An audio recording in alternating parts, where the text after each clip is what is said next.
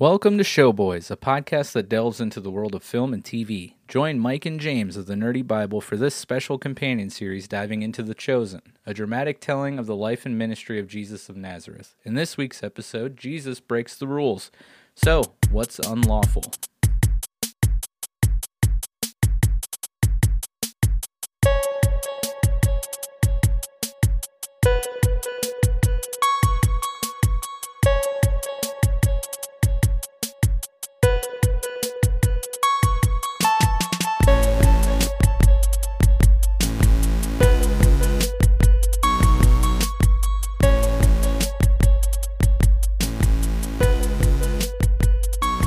Welcome to the Chosen series of podcasts.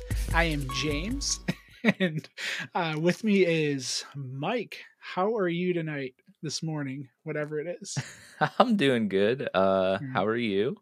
Good. Other than this was, take 43 on the introduction. So, it's always a good night for that type of thing. But yeah, so again, I'm James from the Nerdy Bible. I'm here with Mike from Showboys Media. He's doing all right. I'm doing okay. Yeah. And we're gonna break down what episode is this? Episode 6. 6. Of season 2. It's called Unlawful. Yes. So it's a good episode. So you know what's dying here is you said you were burning to ask me something. I was. What is it? So today, time of recording, it is the 21st of November, which means 7 p.m. it is Eastern Standard Time. Yeah, this is the Monday after the season 3 premiere theatrical release. I was not able to make it out, but I saw on the social medias that you and your wife went. So, how was it? No spoilers, but how was it? No spoilers. It was great. Yeah? Yes.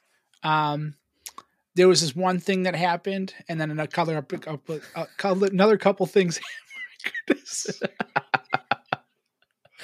What just happened there? Your words are doing great today. Oh, man.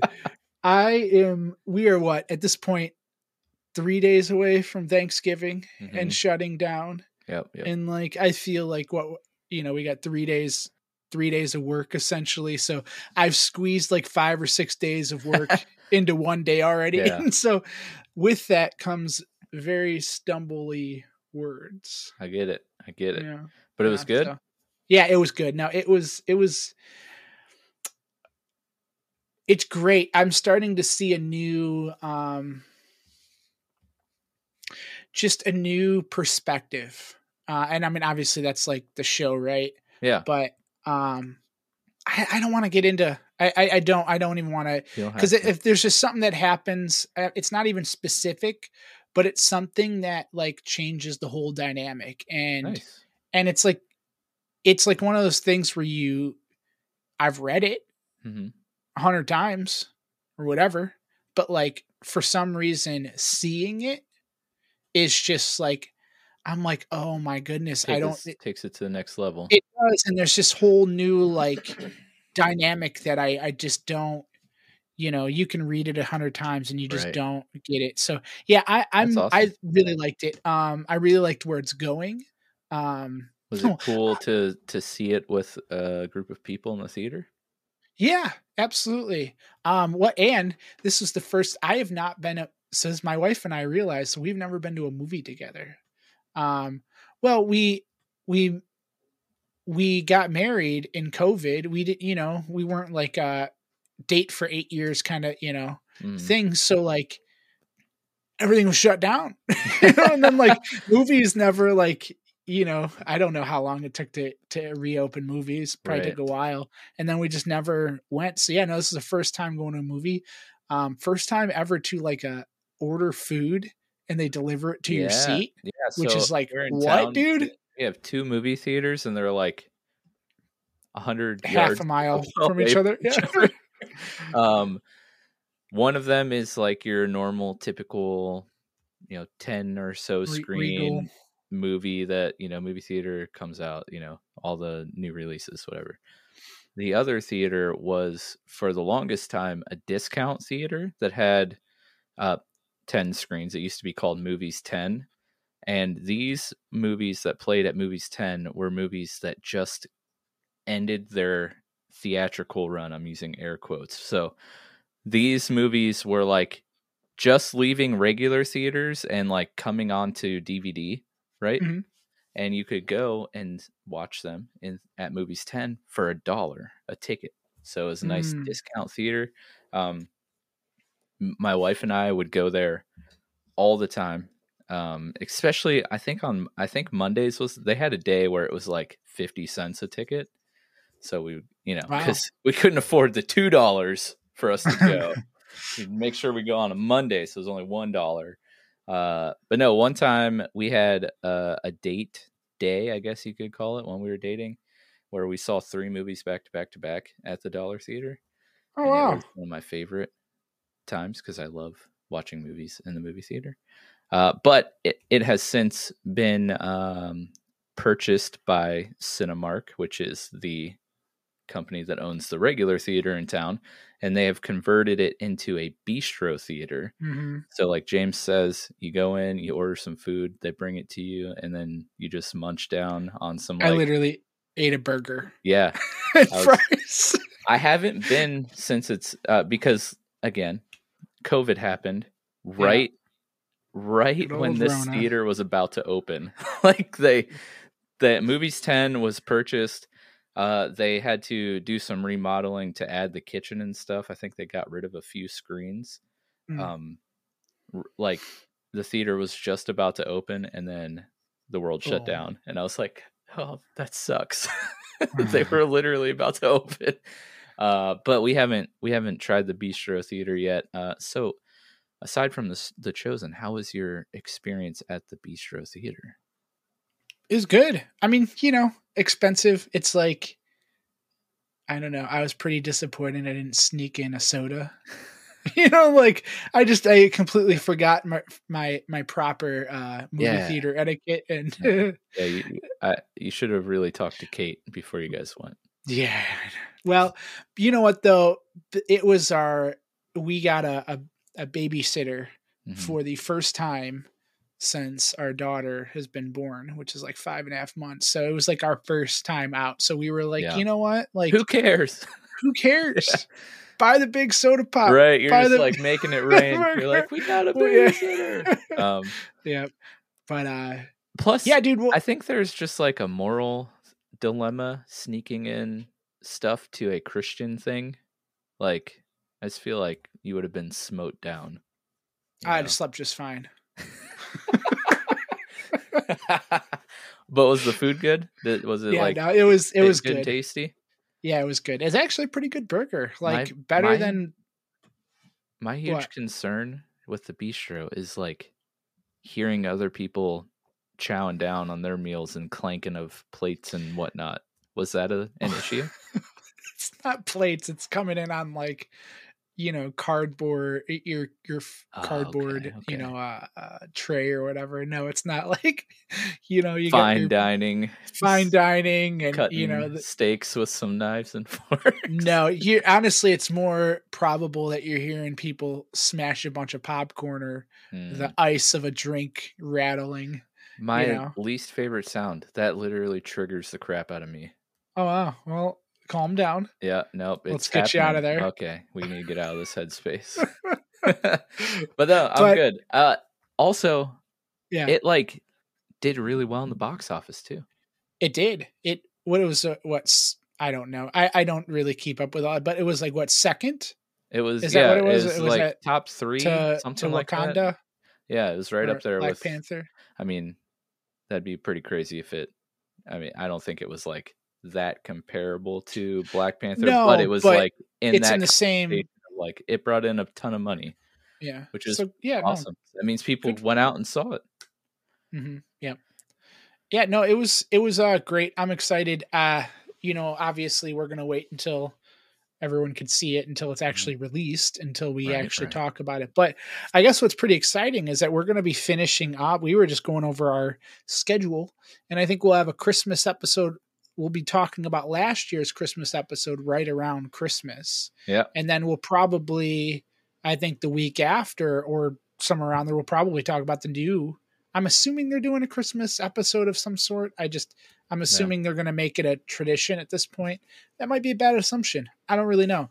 But, and at that point, I'm sure they're going to be releasing it pretty soon. He did have a thing last night, and I meant to watch, but then I just did not. Dallas Jenkins. So I don't know if he was going to talk about. I did, but my boy Dallas. Yeah. No, so you're right. The end is nigh. We have 3 episodes just to finish season 2 here, counting tonight. Yeah. So after tonight, 2 more episodes, we'll be done with season 2, and then we have that Christmas special. And then it's just the waiting game, waiting for season 3 to hit the streaming service.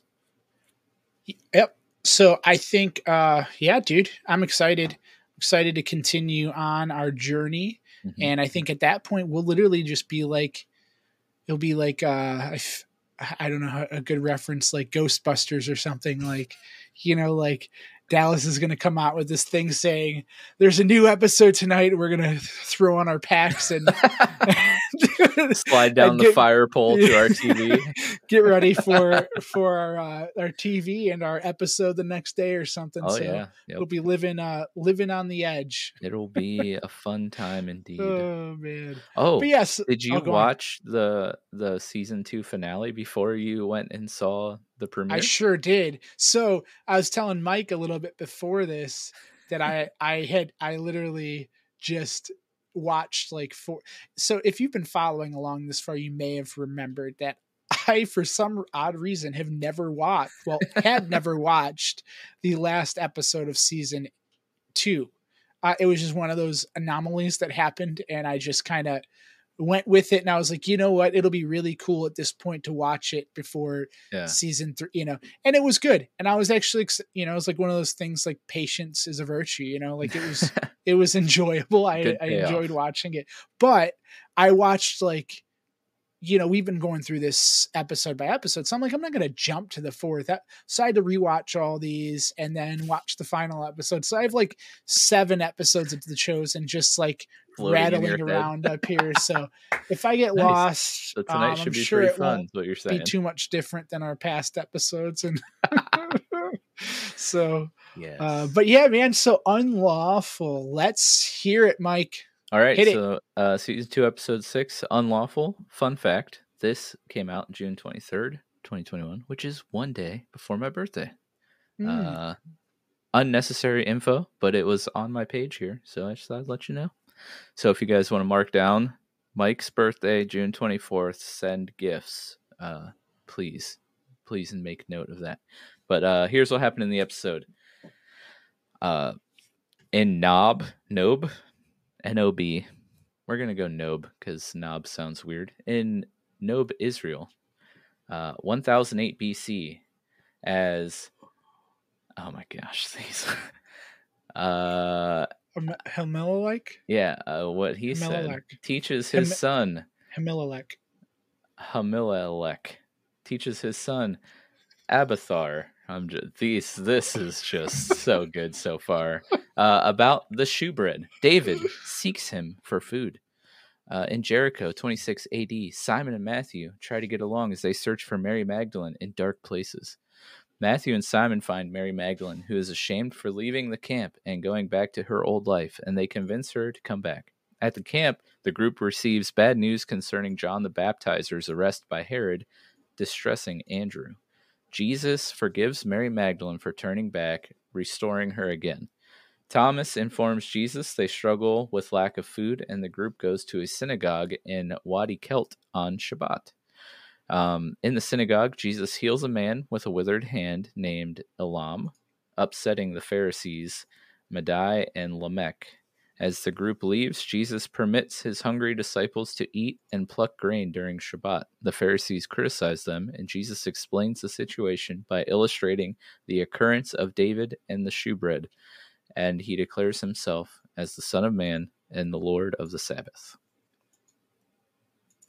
So there you have it. That's good. It's a good.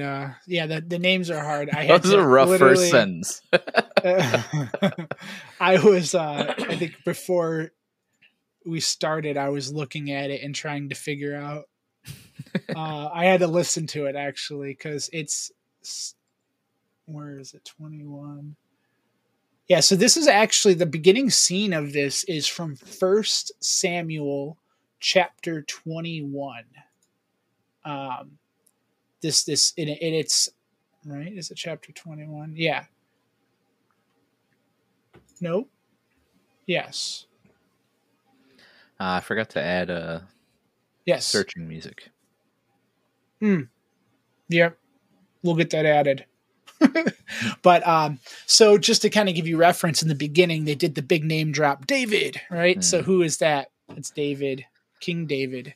So so it is basically in a time that David is running from Saul, right? Saul is it kind of, there's a bunch of chapters before this kind of leading to like Saul being very jealous, you know, because people are taking a liking to David. This is before he's king. He's pretty young at this point.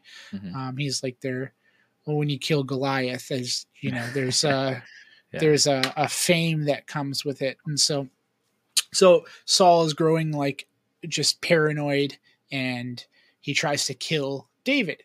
Well, David is kind of on the run now at this point, and he comes into, the scene opens up, and it's Ahimelech, the priest. He's teaching his son, I think it's his son, or about just the bread of the presence, I think it's called. Yeah. And so really it's just essentially it's this bread that the high priest would eat. In the time of Moses, you had Moses, and then you had his brother Aaron, which was the high priest. And he was talking about how Aaron would eat the bread with his son, and it's pretty much like holy bread, right? Yeah. It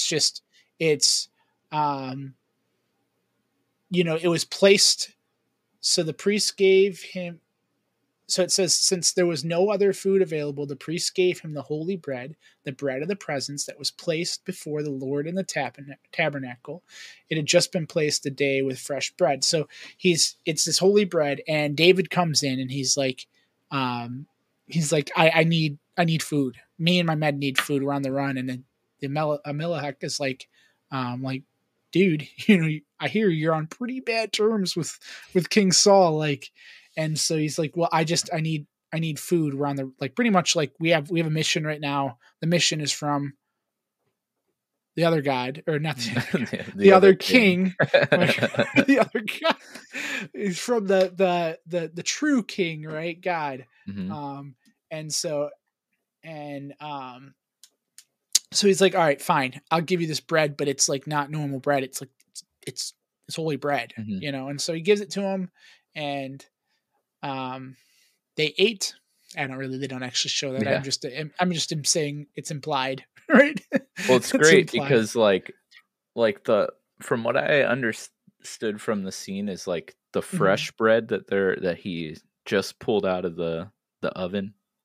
That's the holy bread that's replacing whenever the last holy bread was made. So the replacement bread is what the high priests eat, it sounds like.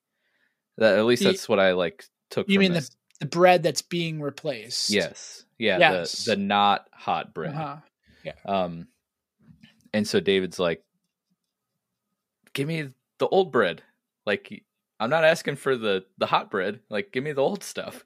And yeah, like you said, the priest is like, yeah, I'm still not supposed to do that, but he does. And the cool thing is in the scene, at least, I don't know how it lines up with Samuel, but he's like, just understand, this is a sacred thing, but I'm not sorry about doing this, because great things are coming for you, which was cool. And he kind of implied too in Ahimelech, what he told his son, he's like, this bread is for, they cannot have lain with the women. Right. And so in actual 1 Samuel, you get a little bit glimpse. I don't know if this actually happened in the beginning scene, but he tells him, he's like, we don't have any regular bread, that, said Ahimelech, but he's like, but there is the holy bread, which you can have if your young men have not slept with any women recently. So yeah, he asked David that. He's like, we're like in a cave, bro. Yeah, he's like, I never allow my men to be with women when they are on a campaign, and since they have clean and ordinary trips, how much more on this one? So, yeah, so I love that scene with where he's explaining that to his son, and he's like, "But didn't you lay with Ema every night?" And he's like, "It's yes, but no. Like that's another conversation for." Oh man, but yeah, I'm starting to get this rhythm of these introductions. I love how they just pull it literally from scripture. Yeah, and they're usually I don't know why it's taken me this. Most of the things that they do is obviously from scripture, or at least based off of it. But like, I love these beginning scenes. The one with Moses and the staff when he's creating the bronze serpent on the staff, and I'm trying to think of some of the other ones. Yeah. I really do. I agree with you. I like the cold opens of like Old Testament scripture that kind of lays out the foundation of the episode that like what we're about to see in the episode. And they're always very thoughtful on, because take a wild guess, and yes, this is brought up later in the episode, right? And spoiler alert. But it's like, it's always brought up in a thoughtful way. Like, it's like, boom. Yeah. Like, I like it. But yeah, so that's, the intro, and you get a glimpse of what they portray young David to be like. Yeah. It's really cool. I love that stuff. And as we get into the episode here, like, the next scene, we have Matthew and Simon like waking up in the morning, laying out their plan for searching for Mary, and we have like a little scene here where it kind of looks like maybe Matthew has a little crush on Mary, a little teenage angst. He's like, Simon, how would you describe her? He's like, I don't know. She has hair. Her name's Mary. I don't know, man. Yeah, she breathes. And Matthew's like, yeah, she has long black hair and would appear to be distressed and is unusually pleasant to look smart at. And like, yes, yeah, that's how he says it. He's like, not unpleasant to look at.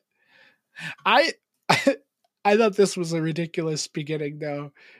So it starts out, they're waking up in the they're sleeping in a barn stall.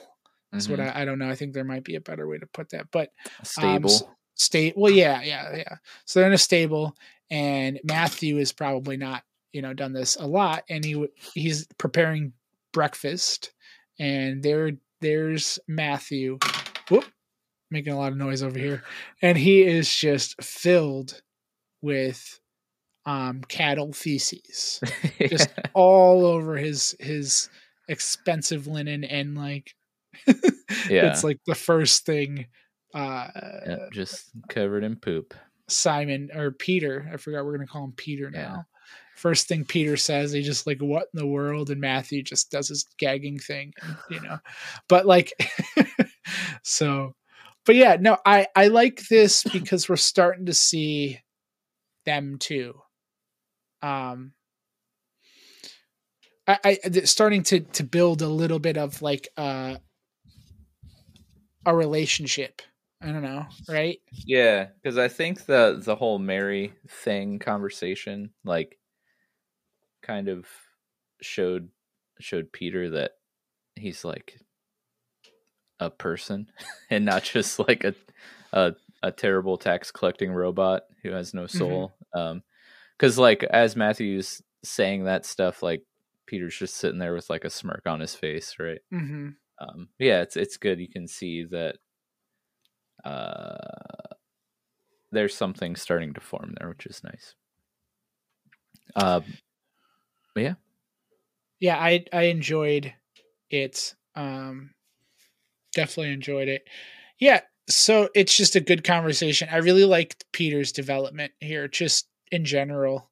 And I don't know if it's like just if I'm taking too much of the next few episodes into mind here, since like I said, this is a little out of ordinary. I watched way too much of the new episodes and then the new, so like he's just, I really like his development in this show. Like he's just good. But yeah, so they're going over there. Where they are at is they are in Jericho, right? Yeah, they're in Jericho. And if you recall from the last episode, it ended with Jesus saying, like, you two go to Jericho and find Mary. So they are searching for Mary Magdalene, who has gone back to some old ways, and we'll kind of follow her in a little bit. But yeah, so they're just looking at the map, trying to figure out where to go. Yeah. Anything else in this scene you want to? No, not much. Not much going on there. Just laying the groundwork for what's to come. Yep. Friendships building, a little bit of teenage angst, and a Roman that comes up, and this is just showing, Roman comes up and he's just I don't know, plastered from the night before. Yeah, I think that's just what it is. Like, I don't know. And he calls Peter a rat, and he just kind of calmly. I don't know how he would have reacted before to a Roman doing that, but yeah. So he just didn't seem even one bit phased. Yeah. So yeah. Let's just follow that scene here, right? Sure. Is that good to you? Okay. So where do we go? So they are searching for Mary. And where's Mary? Where is Mary? Just chilling in the tavern, just schooling these fools at man, I don't know what the game is they're playing. I have no idea what it is. Taking every single shekel they own. Just didn't he call it knuckle something? Bones or something? Knuckle bones, yeah. I don't know. She's had a few. She's tossed a few back, and she's knuckle bones running the table here. She's got a big pile of shekels in front of her, and like she's talking trash, which is great, and it's kind of like making the one guy pretty upset because she keeps taking his money and rubbing it in his face, and then she starts to kind of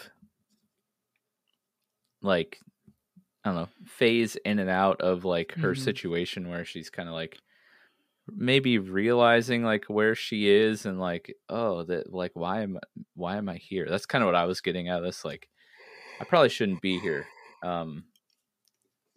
And yeah, she even has like a little flashback as she starts to argue with the guy that she's just taken to town in Knucklebones.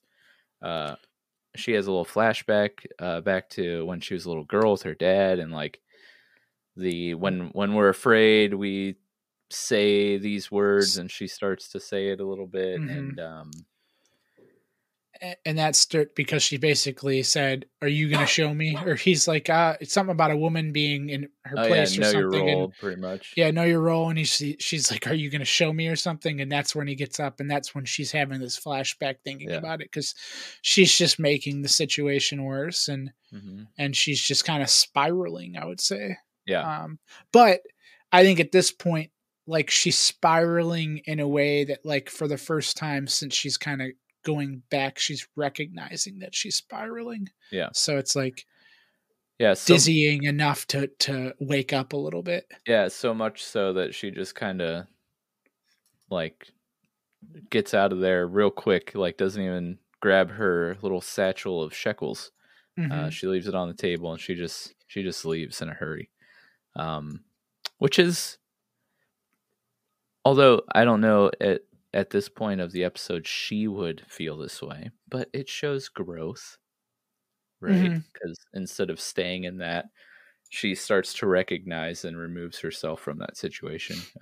Yep. But yeah.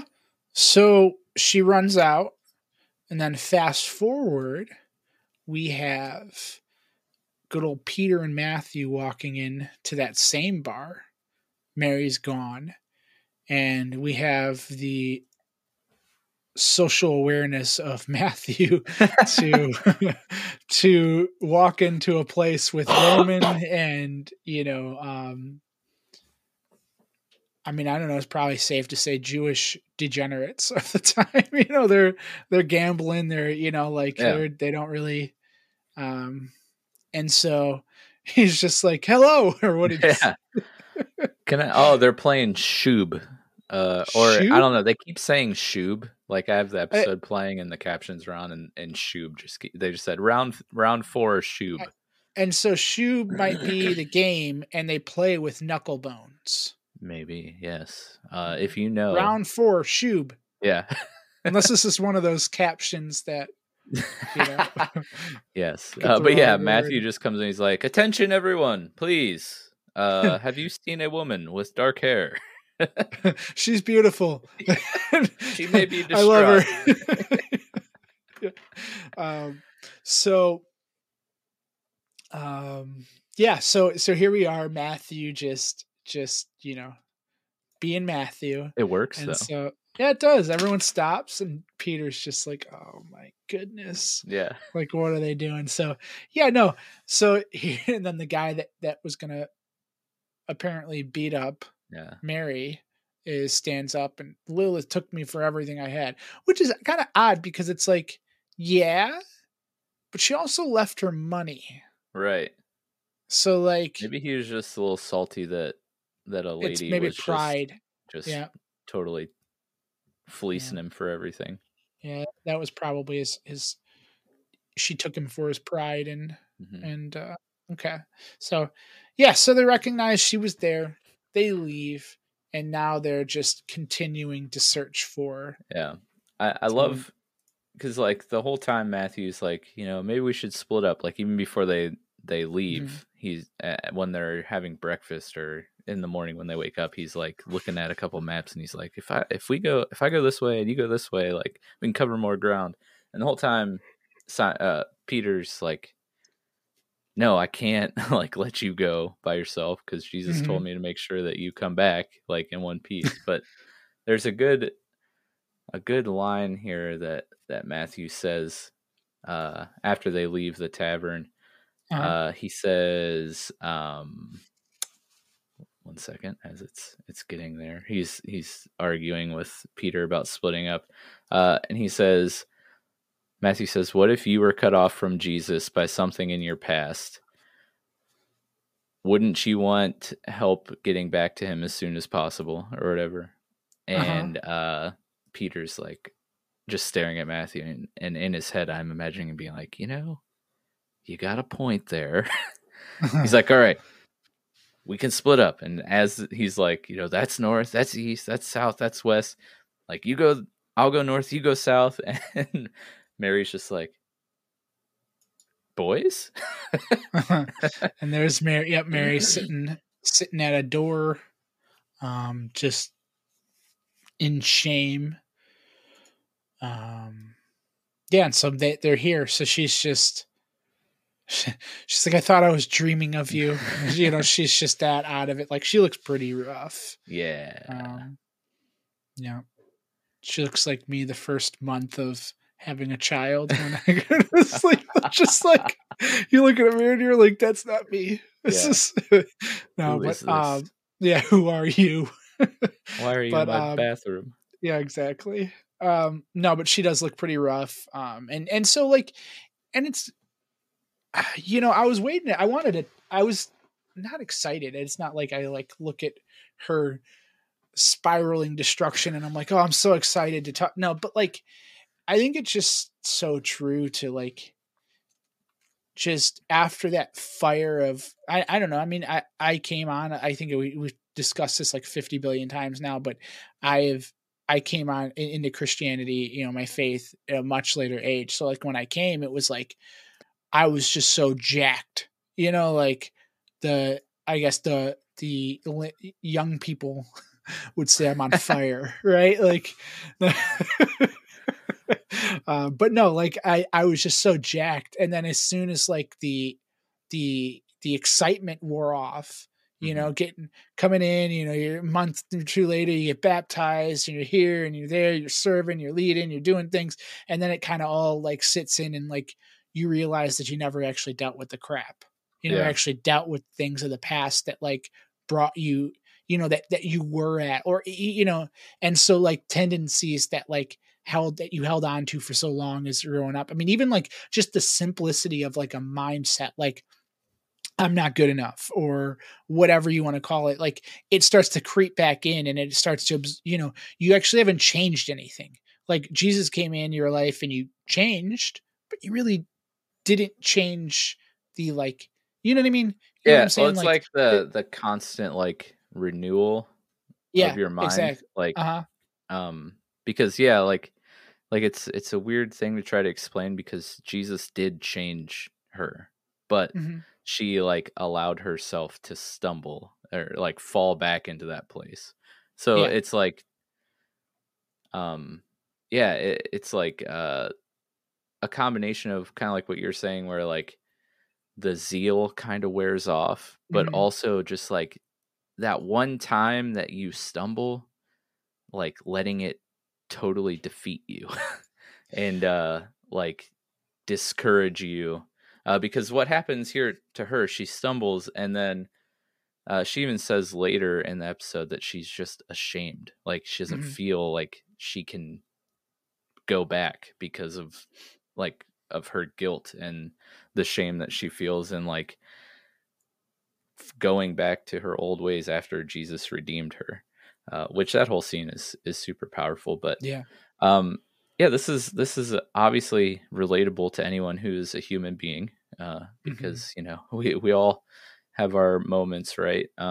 But I think, like Jesus says later on in the scene that we'll get to, you know, you can't let that cause you to give up or like like knock you off the path, right? It's one thing I do want to comment on about the actress who plays Mary. Like, man, she just does a great job with like conveying her emotions with facial expressions. Like her looks of distress as she's spiraling are really, really good. Like I agree. I appreciate that stuff, because sometimes if an actor struggles with that, like it can take you out of the scene, right? Because you're like, oh wow, that's like a really weird expression for somebody feeling that emotion, like, you know, and then you're just out of the scene and you're losing what they're trying to say. But she does a really great job. Like, kudos. She's a really great actress. I enjoy her. I think she gives. I don't think you get a lot on just Mary Magdalene in general in the Bible. I mean, you I think you kind of get where she came from. I don't know. That's something I feel like I want to go back and read, is her, you know, where does she actually talked about in the Gospels, and like, you know, what is it actually said? Because you get those, what was the one movie, old, the Da Vinci Code, right? I don't know if it's an old movie, and it's talking about like, I think Mary being, I don't know. I don't know. They talked about Mary Magdalene and that, but I was like, at what point is what we know is like assumed, and what do we actually, we actually gather from the context of the scripture? You know what I mean? So I'm going to, that would be put that on my list. Yep. I'm going to go back and do some digging. My list of digging things that I want to dig into continues to grow. Oh, here's a good line that she says as Peter and Matthew are kind of like, you know, giving Mary the pep talk, like, you know, Jesus. All right, the whole conversation where they're like, Matthew's like, look, I'm learning scripture. Like, I'm paraphrasing, but I'm learning scripture because of you. And like, Rhema is learning how to read and write because of you. Like, Jesus saved you and has used you for these things, like, and these are good things that, like, you're doing good things, whether you Mm-hmm. think you're a good person or not. And as they're talking about that, she says, "I do have faith in him, just not in me." Mm. And yes, that one cuts deep, but Yeah, it's good. that whole conversation between Matthew and Peter and Mary here is just really, really good. And yeah, I mean, the compassion that they're giving Mary is good. And again, it's like another thing of like Peter seems like he's growing. Yeah. You know. Yeah. He's seeming to be patient. Mm-hmm. You know, in this scene, like what I would call, like, he's kind of worried, he's kind of looking around as because she does vomit Yeah. after this. So like there is, but you know, he just seems patient. Yeah. And that's not like it's not a characteristic that we've seen of Peter, really. Right. I love it when Matthew starts like affirming Mary. Mm-hmm. Like after the first one, he just kind of like looks at Peter and he's like, "Come on, join in here." Uh-huh. Peter's like, yeah, when we were at Zebedee's house and we lowered that dude through the roof, like, wouldn't have been able to, like, you helped make that happen." I love those little subtle things, like character things like that. Yeah, so she barfs, and then the next time we see her, she's coming back to camp. Yeah. Yep, let's just continue on here. So they are, yeah, at this point we fast forward and here we are. We got Matthew and Peter and Mary, and they're walking back to camp. And one of the first people to see are Rama, and Rama runs up and gives Mary a big old hug, or you know, head to head hug thing. Forehead touch. It was a forehead touch. Yeah. But you know, totally normal thing people do. Yeah. So we're here. We're back at camp. Mary is just, she's finally, you know, back, and Peter makes it up to John and Big James, and here we are. He learns a little bit that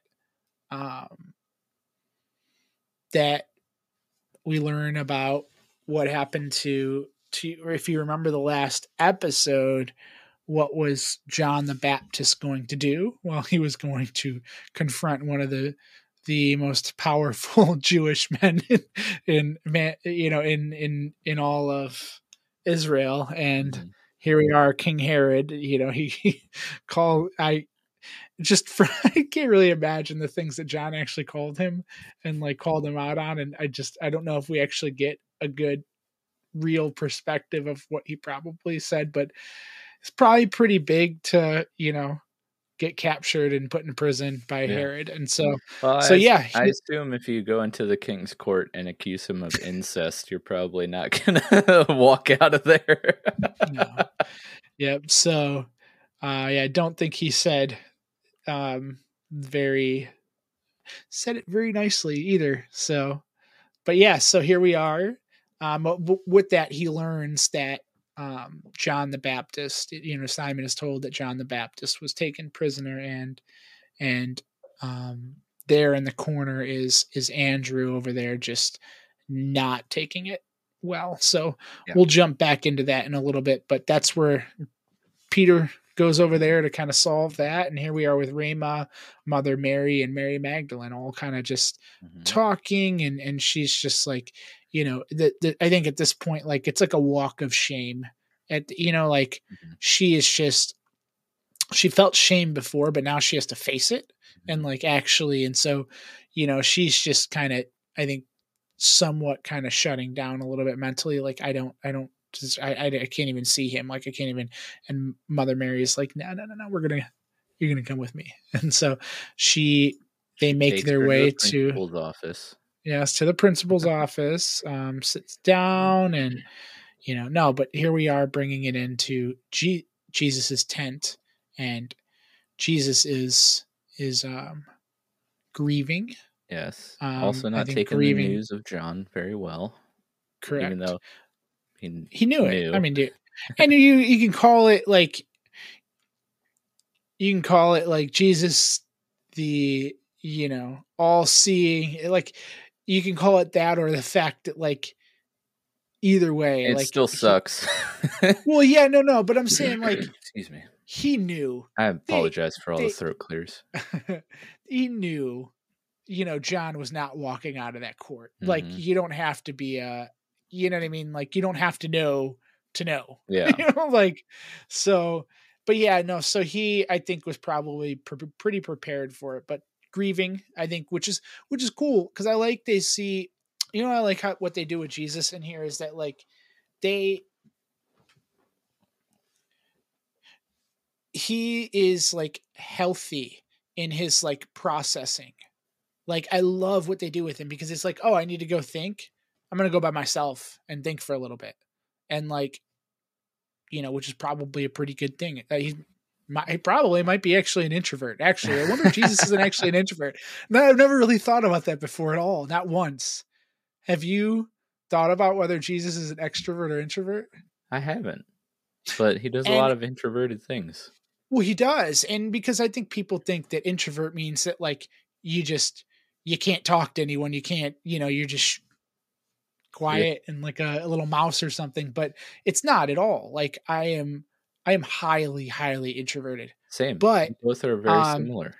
but I can go into a large crowd of people and entertain, like, in a very healthy way. That's not like, and so it's not that I can't do those things. It's that when I go to recharge and think about like, I need to be alone. I need to process like alone. Like, and if I have too many things going on, like I need to be by myself for a little bit, even if it's just to stare at a wall, right? Like whatever it is. And sometimes my wife might be like, what do you mean you want to go stare at a wall instead of being with you?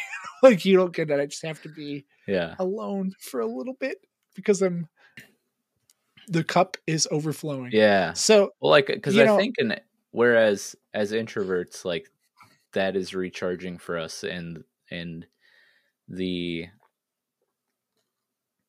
for an extreme lack of a better term, performing in front of people, like being in big crowds and all that stuff is very draining for us. Yes. It is the opposite for an extrovert, where that recharges them. And if they're alone staring at a wall, it drains them. Exactly. So, yeah. I know. It's so weird. My wife will be like, I just went and hung out with people. And she's like, I just feel so like full. And I'm like, what? Like, I come home and I'm like, visibly sweating and like about to fall over. No, it's not. It's such an odd thing. But like, I think the tendencies that I see in Jesus, like, I'm not going to sit here and call him an extrovert or an introvert or whatever, but like his tendencies seem to veer towards being an introvert. And like he, how many times you see even in this show, they're like, he's always going to desolate places.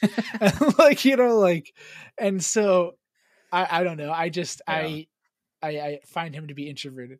I don't really know where that went, but why that got on that little thing, but I was so excited to think about that because I've never thought about whether Jesus was one either or. But they're back at the tent, and so that's what it was. He's grieving and like he's like healthily feeling what he needs to feel and processing, and I think that's like good.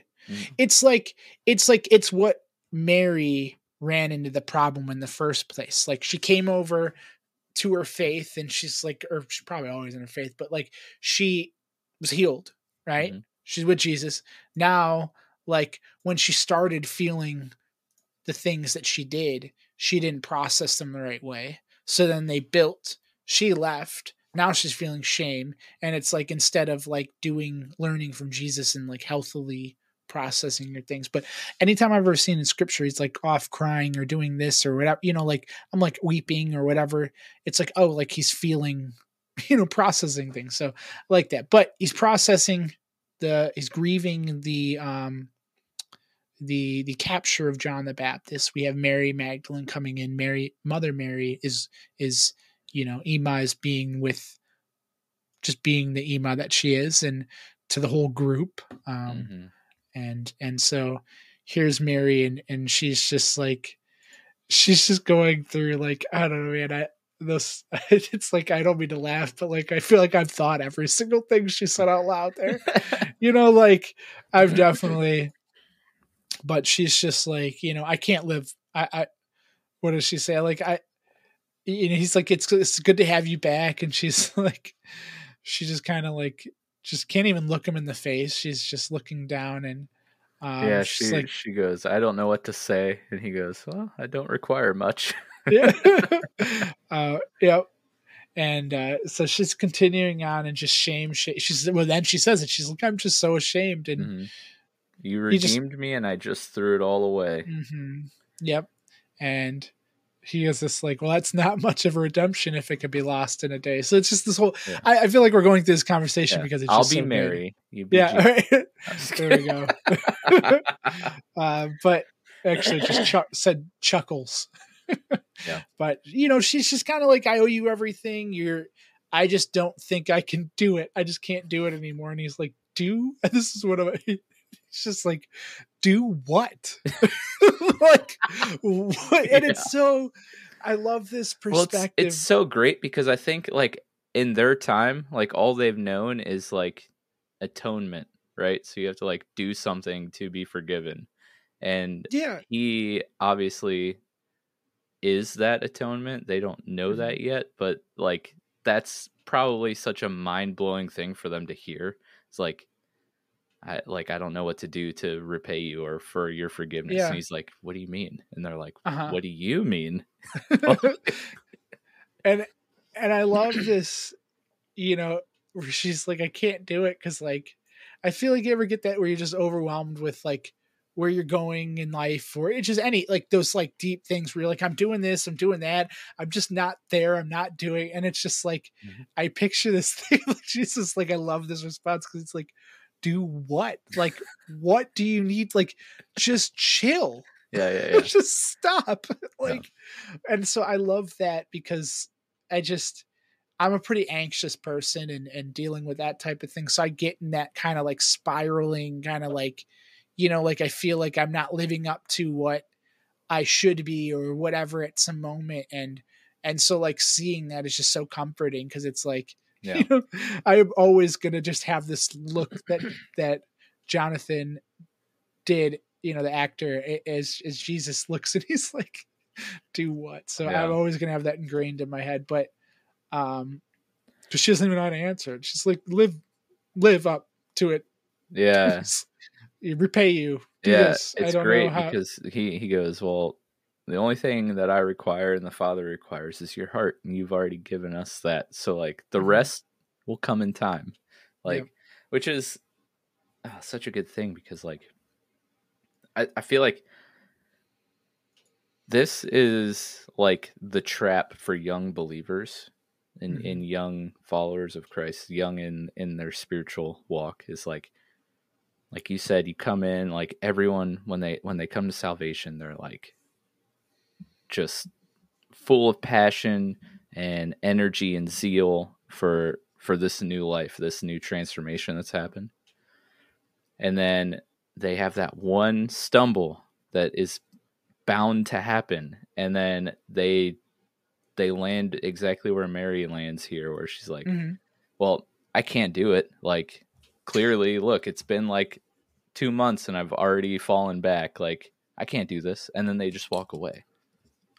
And like, this is so important for people to understand, like, even as someone who's, I'm not like a super experienced like I've only been a Christian for like, I don't know, 13, 14 years or something. It's not like I've been a follower for my entire life or anything like that. So, but I didn't just get saved yesterday. So even in my spot, like, this is a good reminder that, like, as like, if my heart is right and like, I love Jesus and I try to live for him, like, that's all that matters. The stumbling, the sin will kind of all work itself out, because as my heart continues to draw close to God, like we've talked about before, like, all the other stuff will just kind of like fall off and fall away, because as you get closer to God, like, that's the natural progression of things, because Jesus is holy and perfect and righteous, and the closer you get to him, the more of those things, I mean, we'll never be perfect, but holy and righteous, and the closer we get to him, the more we take those traits on, right? Because we're lining our hearts up with his, and that whole thing of, like, people asking, like, for God to, like, break their hearts for what breaks his, like he will, the desires of your heart will ultimately change and line up to the desires of his heart, and the desires of his heart are not living in sin and bondage, right? So naturally those things will start to fall away. But that growth, that drawing near to God, is like a process that takes time and is not going to happen overnight, but sometimes that is lost on people when they like mess up, which is bound to happen, and it can be discouraging, and like people completely can fall off and away from God, and it's really sad. This is a really good reminder, I think. Is there, like, do you think there's like a line at which, like, you mentioned how kind of you kind of work on your heart and those other things kind of fall into place. Like, is there a line of like complacency where you kind of just stay stuck, or I guess what you're describing, maybe there isn't there. Maybe I answered my question right there, is that it's always like moving closer to God, right? And so you're never just standing static. You're never just like expecting that the other things are like, you learned about him, you figure, it's always like rechecking yourself. Yeah. And like exactly, like that pursuit of Jesus is you drawing near to him. And as you draw near to him, all that other stuff that I just talked about just kind of like starts to happen, right? Because the closer you are with God, like the closer your hearts line up, and the desire of his heart is not for sin and bondage, it's for holiness and righteousness. And so, like, for example, the closer you get to the sun, the warmer you get. The cold goes away because the sun radiates heat, right? So, like, don't get your kinda okay. Remove the sun. Replace the sun with a heater. Okay. That's your furnace, a fire. We'll go with a fire. The closer you get to a fire, a source of heat. The closer you get to a source of heat, the warmer you will get. The cold will start to go away, and like just replace, like insert Jesus and holiness and righteousness in the place of the fire. As you get closer, like that's what radiates, and that is what like defeats, all that. Absolutely. Anyways, I don't know if anything I'm saying makes any sense, but no, it is. But I have to address it. I'm sorry, I have to. So it's not the closeness to the sun that it is the concentration of the photons that heat something. So during winter, we're actually closer to the sun than we are in summer. Like, in terms of like Earth being closer to the sun. So it's actually the tilt to where it's the concentration of the photons that are hitting us that are, the more photons in a smaller amount of spot heat something. Right. So I guess if you consider, but I mean, if we flew a spaceship into the sun. Well, yeah, at that point, but if you think about the sun is so big, the curvature is so it's not a large curvature because it's such a big thing. If you take a small ball, right, and get it real small, you're going to see that curvature change. It's going to be more curved on a small ball. Get the ball larger and larger and larger, you're going to notice that curvature is starting to decrease, right? And so when you get closer to the sun, you have photons leaving the surface of the sun.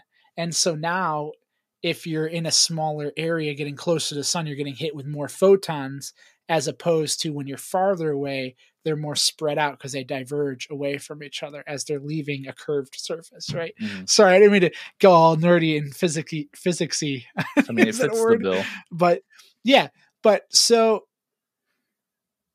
the closer you are to continue our metaphor, the closer you are to understand Jesus, what I'm trying to say. You're feeling the photons of his heart hitting you.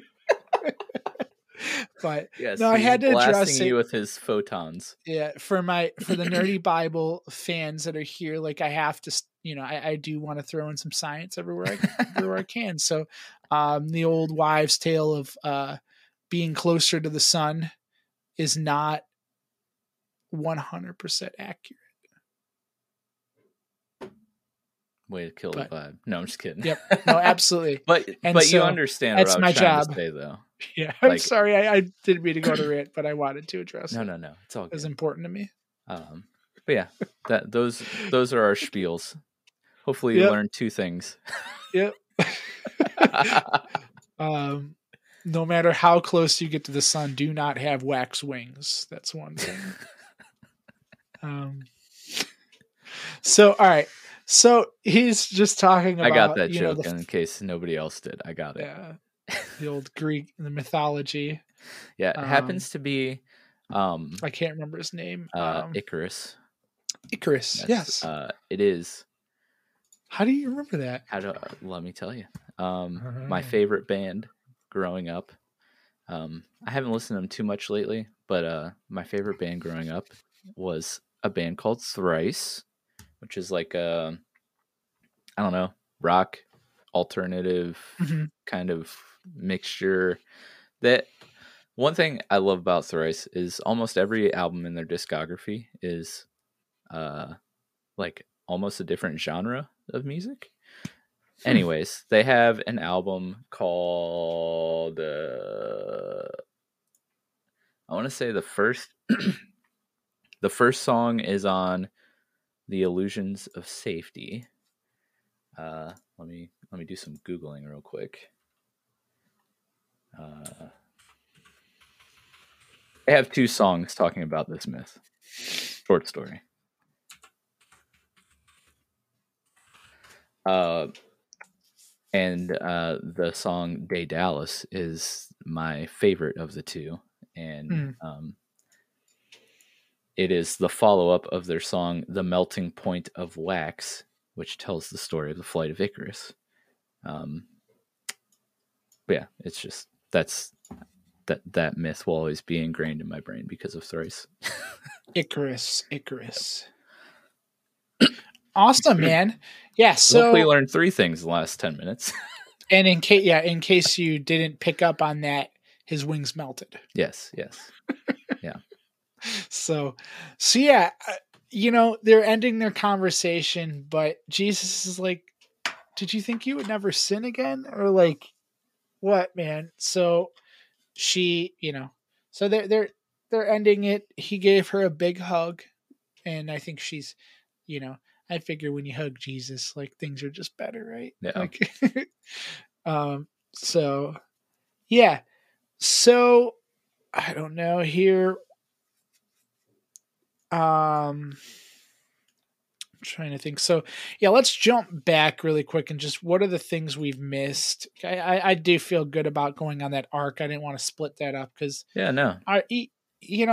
you're just your boy Shmuel, man. He just doesn't stop. Oh, dude. Okay, are you ready for this? Well, first, before we get into that, there's an interesting conversation in a scene that brings up a. one of those, great hot button topics. But I feel like a lot of people might gloss over this scene, but it's of Rhema and Mother Mary walking around trying to find food to eat. And basically, Rhema's like, but Jesus, like, he heals everyone. He turned water into wine. Like, we have no food. He knows we're hungry. Like, why can't he just make food? And she's like, well, it doesn't really work that way. And there's like this whole conversation of like, man, I'm trying to think of the best way to phrase this. Do you know what I'm talking about though? Did you pick up on this or? No, I don't know where you're going with. I mean, no. Well, she's talking about him like, why doesn't he like provide food for us if his time has come, and like, why can't he just bring Mary back? It's basically seems kind of like the whole age old question of like, like why does God let bad things happen kind of deal. Mother Mary talks about like I love calling her Mother Mary. Oh yes okay, here's the thing. Rhema, well, first Mother Mary talks about them growing up in Egypt, and and one of their gods called like Thoth or something basically would like grant wishes pretty much. And she's like, yeah, our God's not like that.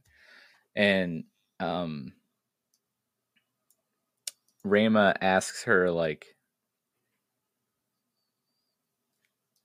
what good can come from Mary disappearing? Right? Like, for all we know, she could be dead in a ditch somewhere. Like, and it's that whole question of like the thing that like drives me nuts is like, somebody going through a rough time or a rough situation and being like, well, God works in mysterious ways, or like everything happens for a reason. And that's kind of the conversation that's happening here. Rhema's kind of getting frustrated, like this can't, like, nothing good can come of this. Our friend is missing and she could be dead. Like, what, you're gonna tell me that like Jesus is letting this happen so two people who didn't get along can like get along now, And I don't have like any explanation or deep thought of this age-old mystery. But I just wanted to bring it up because it's an interesting thing that they just stick in here for like 3 minutes and then kind of like they do. And it's weird because I don't know. I think those types of thoughts frustrate me, or those types of sayings. And I mean, call it what you will, but like, if try telling like a mother or a father, or that like they lost their kid or something, and like you want to be like, oh well, like it's just God's plan, it works in it. That's just, it's, yeah, I mean, in my opinion, I think it's crap. And not that it's crap, I just think it's something that you just don't say, right? It's not an appropriate answer. Yeah. It's not acceptable, and it's just not in my book. It's just my opinion. So I hate those sayings. I just don't think such a hard applicable. Time of like when people are going through stuff like this is probably really crappy of me, but like I just like I can't really say anything because I don't know what to say. Like, I don't want to say something like super insensitive or like totally cliche that's just going to like not help the situation, Like, I've gone through some moments of life that sucked, and like I hate personally when people like hear something bad happen to me and they're like, oh well, blah blah, insert cliche saying here. Like, it doesn't do any good. it just makes me more upset. So personally, I always struggle, especially when it's other believers who are going through something. I'm just like, I don't know.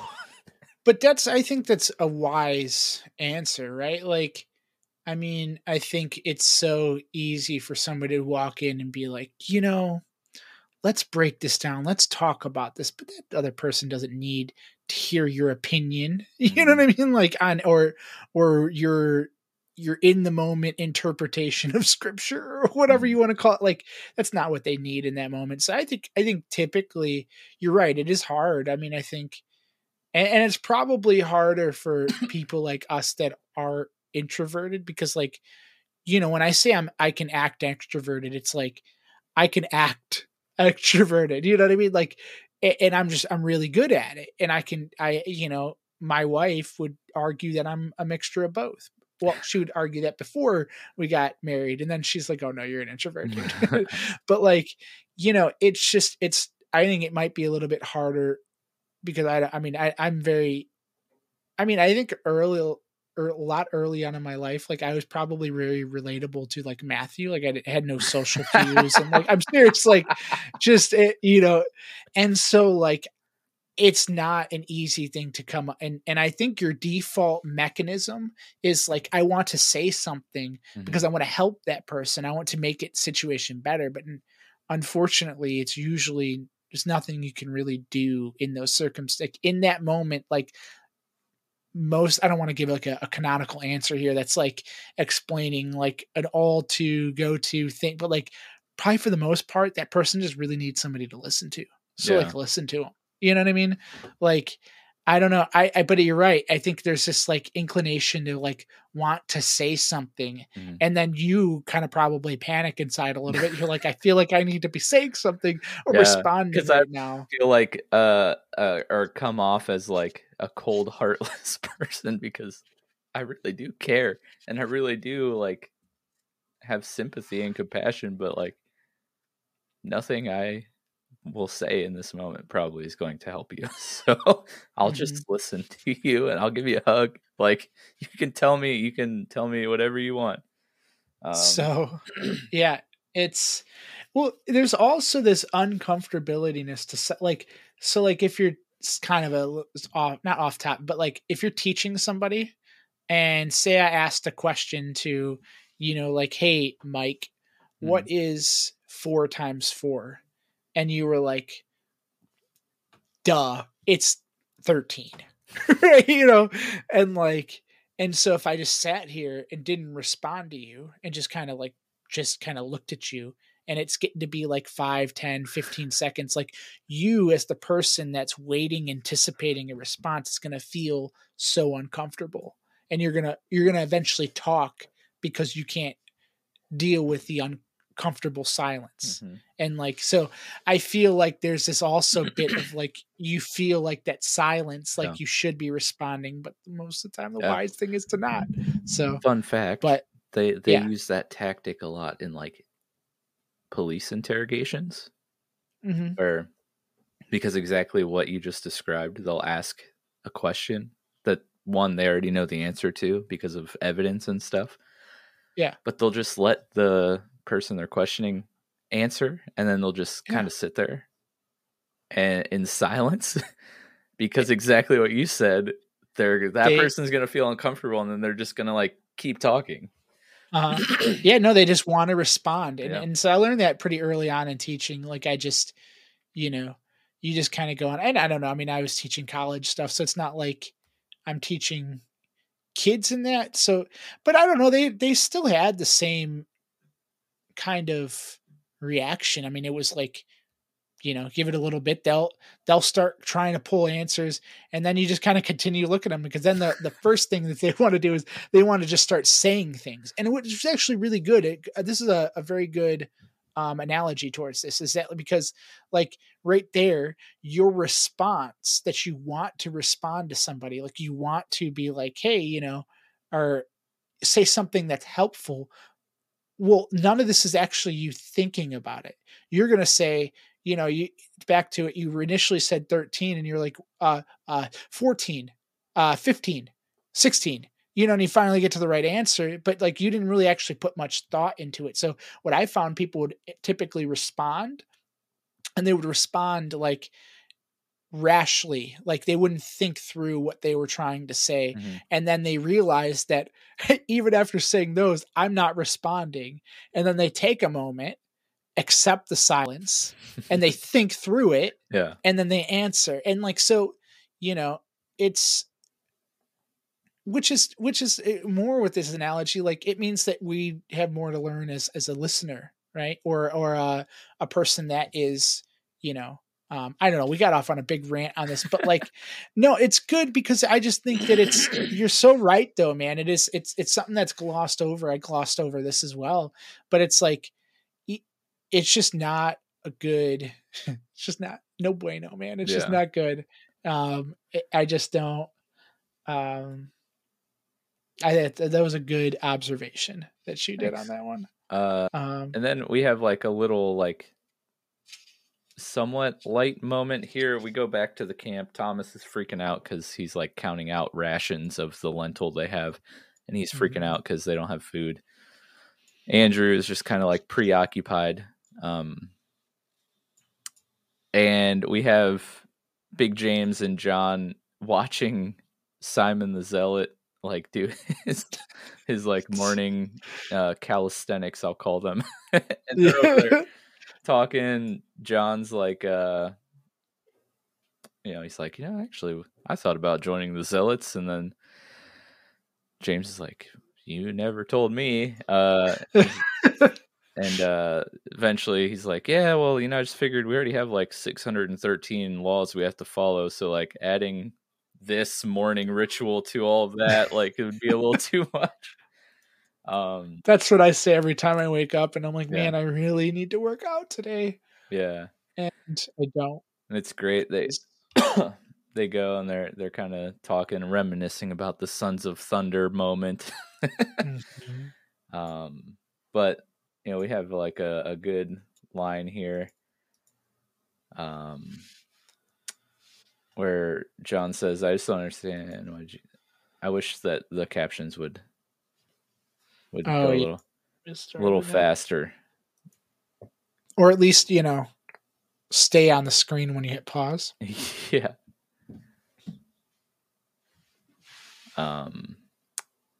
Shoot. Yeah, I don't even remember where I was going with that. But Big James, he goes, I actually don't understand most of this. Just pieces here and there.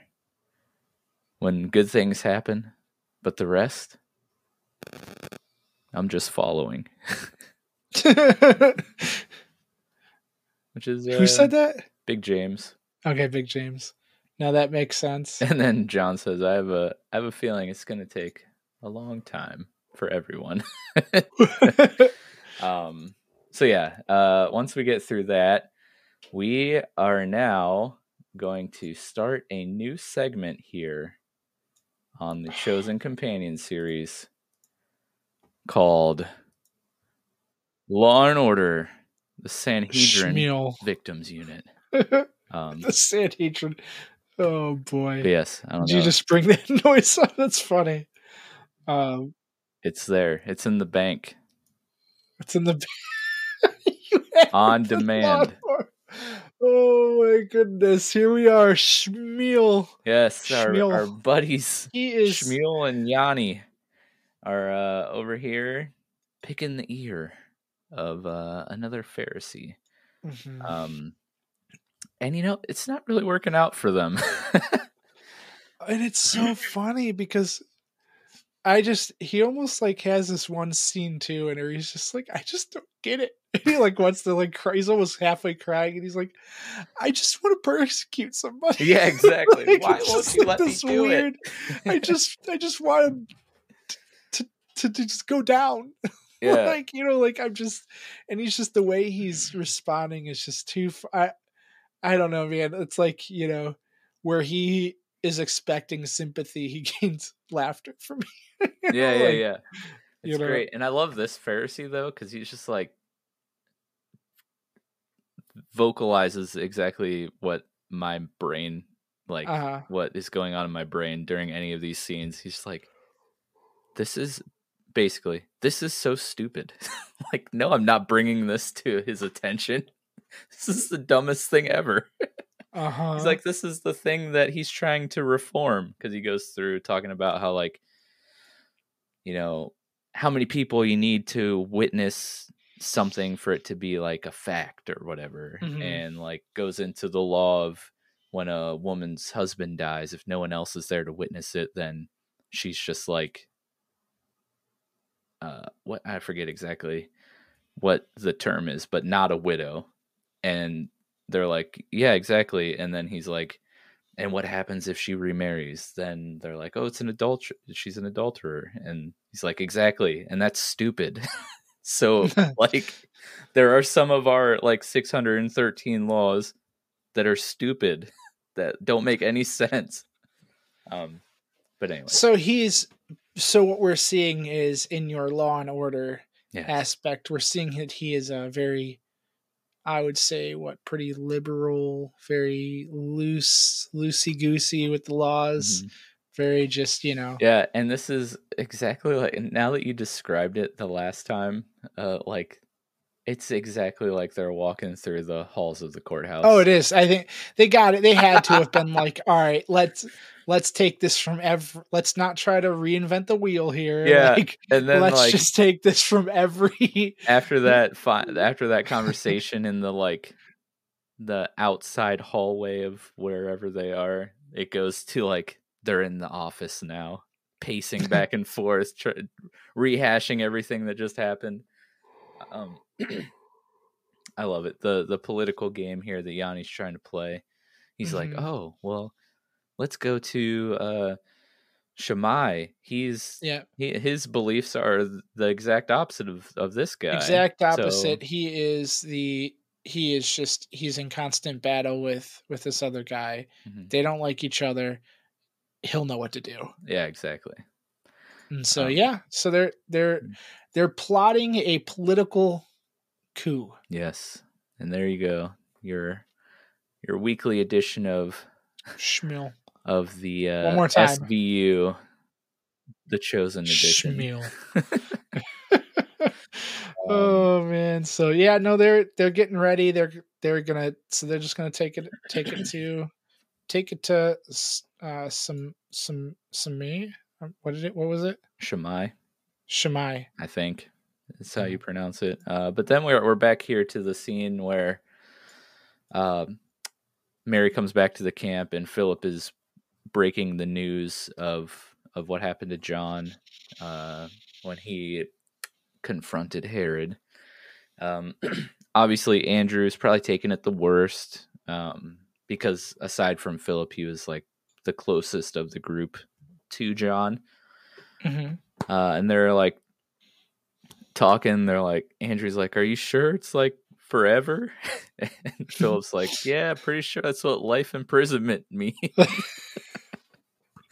Yes. And they're just like sitting there, and Simon Z comes up, and he's like, "Well, we could always break him out." Oh, I know. Everyone's just going back to their like, He's like, that is, I mean, he's in like Herod's jail, which is like maximum security. And Simon's like, even more fun. I know a few people. I have no fear. Yeah. Sell it here. No fear at all. But so, and then we have our boy, Thomas. My goodness. Doubting Thomas. Is that what he like? Because in the middle of this conversation, he's just like, "This has never happened to me before I met you guys." Like, I didn't really. Is he just like coming to the realization that he's like, we're really out of food? Is he still on this like food kick? So yeah. They're sitting there talking about this guy being locked away for life, and he's just like, "We're out of food. I don't know where I'm going to eat." Yeah. I can't, the math does not work out. And so, so he's taking it to Jesus, and he's like, I have to tell you, he's like hesitating we only have lentils for tonight's Shabbat dinner, and that's it. And so, and Jesus is like, oh, nothing left at all? And I'm so sorry. He's like, okay, well, what does he say? It's like something we need to seek my Father about. Yes. Yeah. And yeah. And so that it just blows Thomas's mind. He's like, the nearest synagogue's like a day away. Like, what the heck are you talking about? We don't have any food. Yeah. That's interesting. Because he does say that. Yeah, something like that. He says, I know of a synagogue nearby. The nearest settlement is Wadi Kelt. I guess that makes sense because they're still stuck on this, like, God is confined. Not confined. I mean, I don't know. I guess, like, but yeah, that's what the holy place is the temple, right? Mm-hmm. But yeah, he says, tell everyone we're going to leave in the morning. So, yeah. So there they are on the road to D Temple. And so they walk into this small town. I love synagogue. The imagery, though. Right before they get into the synagogue, they show just shots of the town completely empty. Like, no one's at the pool. No one's at any of the work tables. No one's, walking through the streets. It's Shabbat. Like, they're setting the scene. Nothing is to be done on this day. Continue. Yeah. So here they all are. They're in Shabbat. They're in the synagogue. Everyone's in there. So they, it cuts to the scene. Priest is I don't know what he's reading. Basically everyone who's not allowed in the presence of God. No one, none of them can enter the assembly of God to the 10th generation, and kind of going on, and here's Jesus just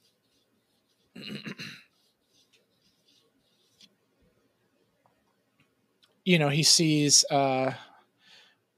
somebody with what is called a withered hand. And so Jesus I love it. He just, he doesn't walk into the church. He doesn't see the bright, shiny lights and the nice sounding band that's up top and the nice shiny podium that's sitting there and the nice walls and the great picture and the great aesthetics. And he just sees the man sitting there and he sees, he sees what troubles him. And I love this scene because the way that they have Jesus walks in, it's like, he doesn't even basically acknowledge anyone else. I love it so much. It's like, he doesn't see the what they see fancy and the Pharisee and like, he just sees the man sitting there that needs him. You know what I mean? And I just love that depiction of it because, the Pharisee and I don't know who the other guy is. I'm not really, I guess, completely aware of the Jewish roles within a synagogue. But seems to be like the priest, and then the guy reading is like the Pharisee. I don't know if there's like a difference, but yeah, I don't know. That's a good point. So I'm gonna add it to my list. We need to get one of those like noises where it's like somebody writing with a pen or pencil for every time. Sorry, only one sound. We need a better soundboard, man. Yeah. What are you doing to me? No, but yeah, even he stops reading his talking about who can enter the temple and so they're just kind of, I guess that would be a priest. He's wearing the ephraim, is that what it's called? So that it has the jewels on it. I can't. It's the ephah. Is it the ephah? Sure. I know reading about it. I remember reading about it in I think Judges. I don't know. This is where like my lack of true understanding of all these things like come into play, because I'm like, I swore I saw you before. Yeah. Like I love this part though, because like he walks in during the reading, sees Elam over there, walks over, starts talking to him. The Pharisee notices him and is like, "Hey, what are you doing? Like, what gives, bro?" And he's like, "Your friend Elam over here has a withered hand. I don't know if you noticed that or anything." And the priest comes up. He's like, "Whoa, what are you, a healer? Are you a shaman? Like, what are you doing?" And Jesus just like, this is so funny to me. He like looks up and just sighs, like so annoyed. Because he knows what's coming. Yeah, he knows exactly what's coming. And he's just like, dude, enough. Yeah. With it.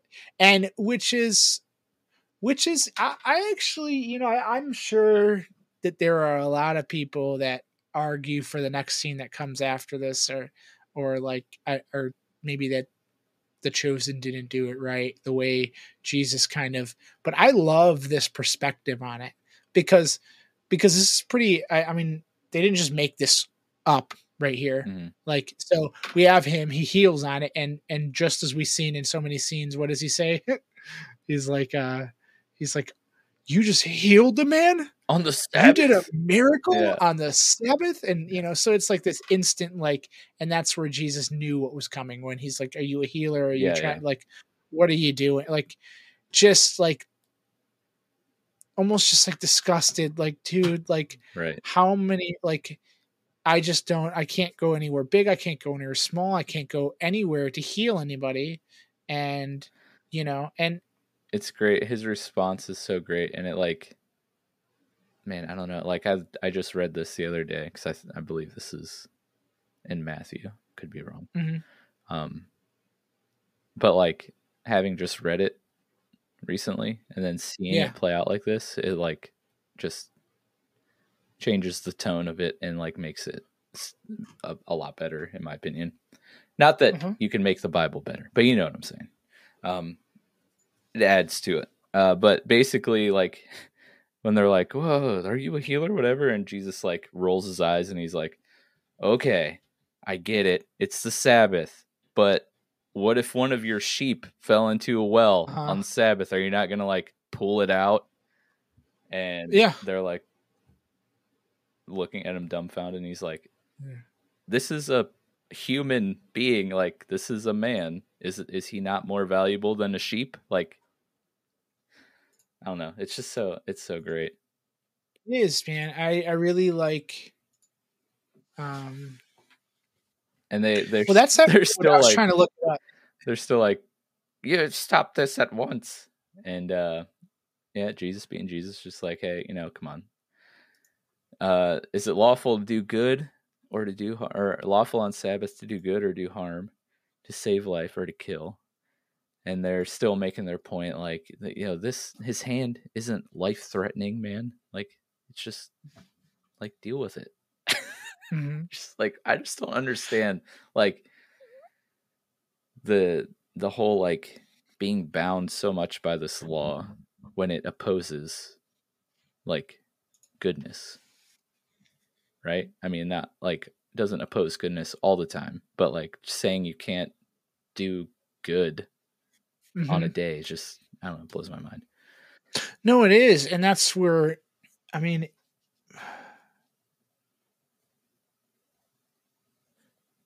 I feel like this is one of the traditions too that like has become very loose within a Christian perspective, right? Like I feel people, like you hear the wise people talk about Sabbath and no, you know what though? I like what Jesus says here in the grain field. He said, right? He says, hold on, let me see. So fun fact too, that this story here, the grain on the Sabbath, is in Matthew, Mark, and Luke. Oh, nice. So, and so this where does he said? I thought that was actually from scripture, but in Mark, he said the Sabbath was made for man, not man for the Sabbath. And so I really liked that, perspective because, I mean, God requires us to find peace, right? Shalom, or like we find this day of rest, this, and like, I feel like it doesn't if we don't have that day of rest, it doesn't change God. It doesn't change. God's not now like exhausted. Right. You know what I mean? Yeah. Like, it's like, oh, James did another Saturday. Just give me a break, James. Come on. Yes. Like, now I am exhausted. Like, that's not in Jesus is kind of like clear. He's like, dude, like, this is for you. Like, because you need it, and it might be, an act of well, it is an act of worship, but like, it's, I mean, in I guess in a modern sense from my understanding of Sabbath so far, it's like you can align it's like that realigning that you're just talking about, realigning your heart, realigning. You get so distracted, you get so you realign yourself with God. You rest, you slow down, you do something that's joyful, and you remember, things that are, I'm sure there's probably a much better, actual thing of Sabbath, but that's how I see it. And I think it's been pretty, helpful towards me when I do actually do it, and I can see myself throughout the week, like, man, like my heart is just not there right now. And it's because I did not rest this weekend. I did not, take time to, bring my heart closer to God. But so we pick ourselves up here in this grain field. We have Jesus that is just he reached his limit with people talking about Sabbath, and here he's walking out. They're walking through the fields, and they are hungry, and they have, they're hungry. The lentils, right? The grain, they're not, they're running out. And so they're walking, and here you have Peter just kind of grab some as though like he's walking and grabbing something and throws some in his mouth, and everyone just like I love does that. They all hand over the Pikachu mouth face. And so he realizes right away, and he even is just like, spits it out. And he's like, "Oh, I'm so sorry. I got lost in the days. He's like, it's Shabbat. Oh man." And so he's like flustered, and Jesus is just like, what does he say? He's like, you may eat.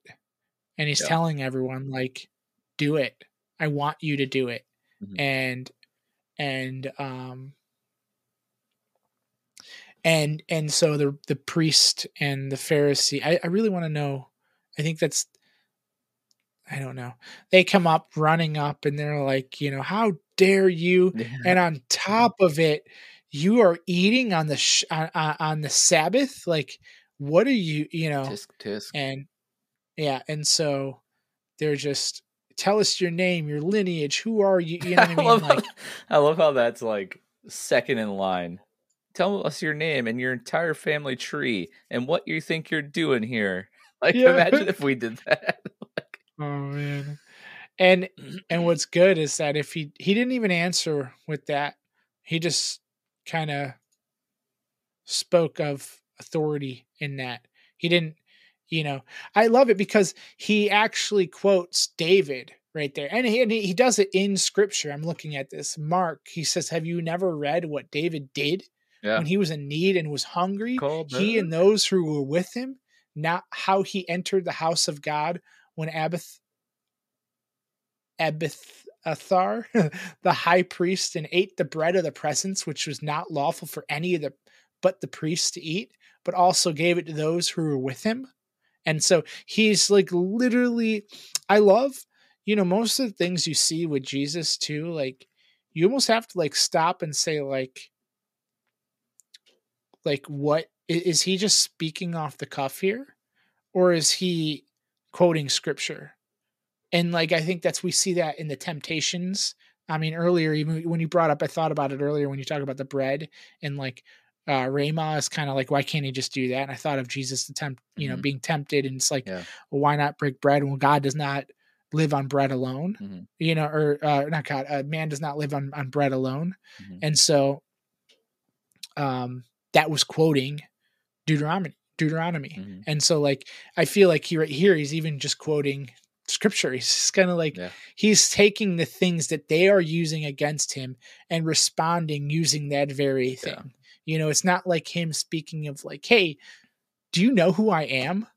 I am in David's lineage. He instead uses David's words. I really like that. He does still hit him with the "Do you know who I am?" at the very end, which I love. A little mic drop moment. But he does. I also love how like after he says that about David, they're like, "Well, yeah, that was different." Yeah, that was different. Yeah, yeah. You would compare yourself to David. It was an emergency. Insert foot in mouth, like yeah. But yeah, he ends the conversation. Of course, he hits him with the Shabbat was made for man, not man for Shabbat, and then hits him with the Son of Man is Lord even of the Shabbat. Yep. Or Sabbath, I mean. Yep. Yeah, I said Shabbat in every instance there. I meant to say Sabbath. My bad. But yeah, and then he like drops his mic and they turn around and leave. That is Sabbath. Oh, yeah. Shalom. Sorry, my Jewish culture is slipping. Yeah. Shabbat is the Sabbath. Yeah. But yeah. And he just hits him with that one-liner. They look befuddled. Well, it's great. Well, this was the big one, and he referred to himself as the Son of Man, which is like, so that's where in Luke we said, and he said to them, the Son of Man is Lord of the Sabbath. And you said that, but the word Son of Man is referred to by Daniel in the book of Daniel as like this, like, I don't want to get this wrong, and like don't fully quote me on this, but I think the Son of Man is like referring to like a Messiah kind of figure, like this like the right hand of God, which is like what he is referring to himself here. So like that right there is like a subtlety, but like to them, like that was like 100% blasphemy. Like I'm surprised like the show didn't have them like ripping their shirts and screaming blasphemy at that, like and because it's something deep, he hit him with that like the priest is like the son of, like he was like stuttering, he couldn't even like get it out. Like and even when he said it, like his eyes widened, he didn't even know what to say. He's touching the Pharisee, kind of like almost like he's gonna pass out. And then as they walk away, Matthew's like, so that title, the Son of Man, seems to really offend a lot of people. Yes. And so I'll tell, and then Philip's like, I'll tell you later. Yeah. And then we end with another instance of the SVU where now these Pharisees, they got to get in on the action. They're like, we got to tell everyone about this crazy blasphemer in here coming into the temple on the Sabbath, healing, and then he's like eating our grain on the Sabbath, and then he's like, I'm the Son of Man. And the priest is like, yeah, but we're like some small like hodunky town. No one's gonna read this. Like, we're not. It's not gonna get any attention. And what did they end up? What was their plan? I think they decided that they were like gonna take it, like physically take it and give it to somebody. I believe. Yeah, they're gonna give it to.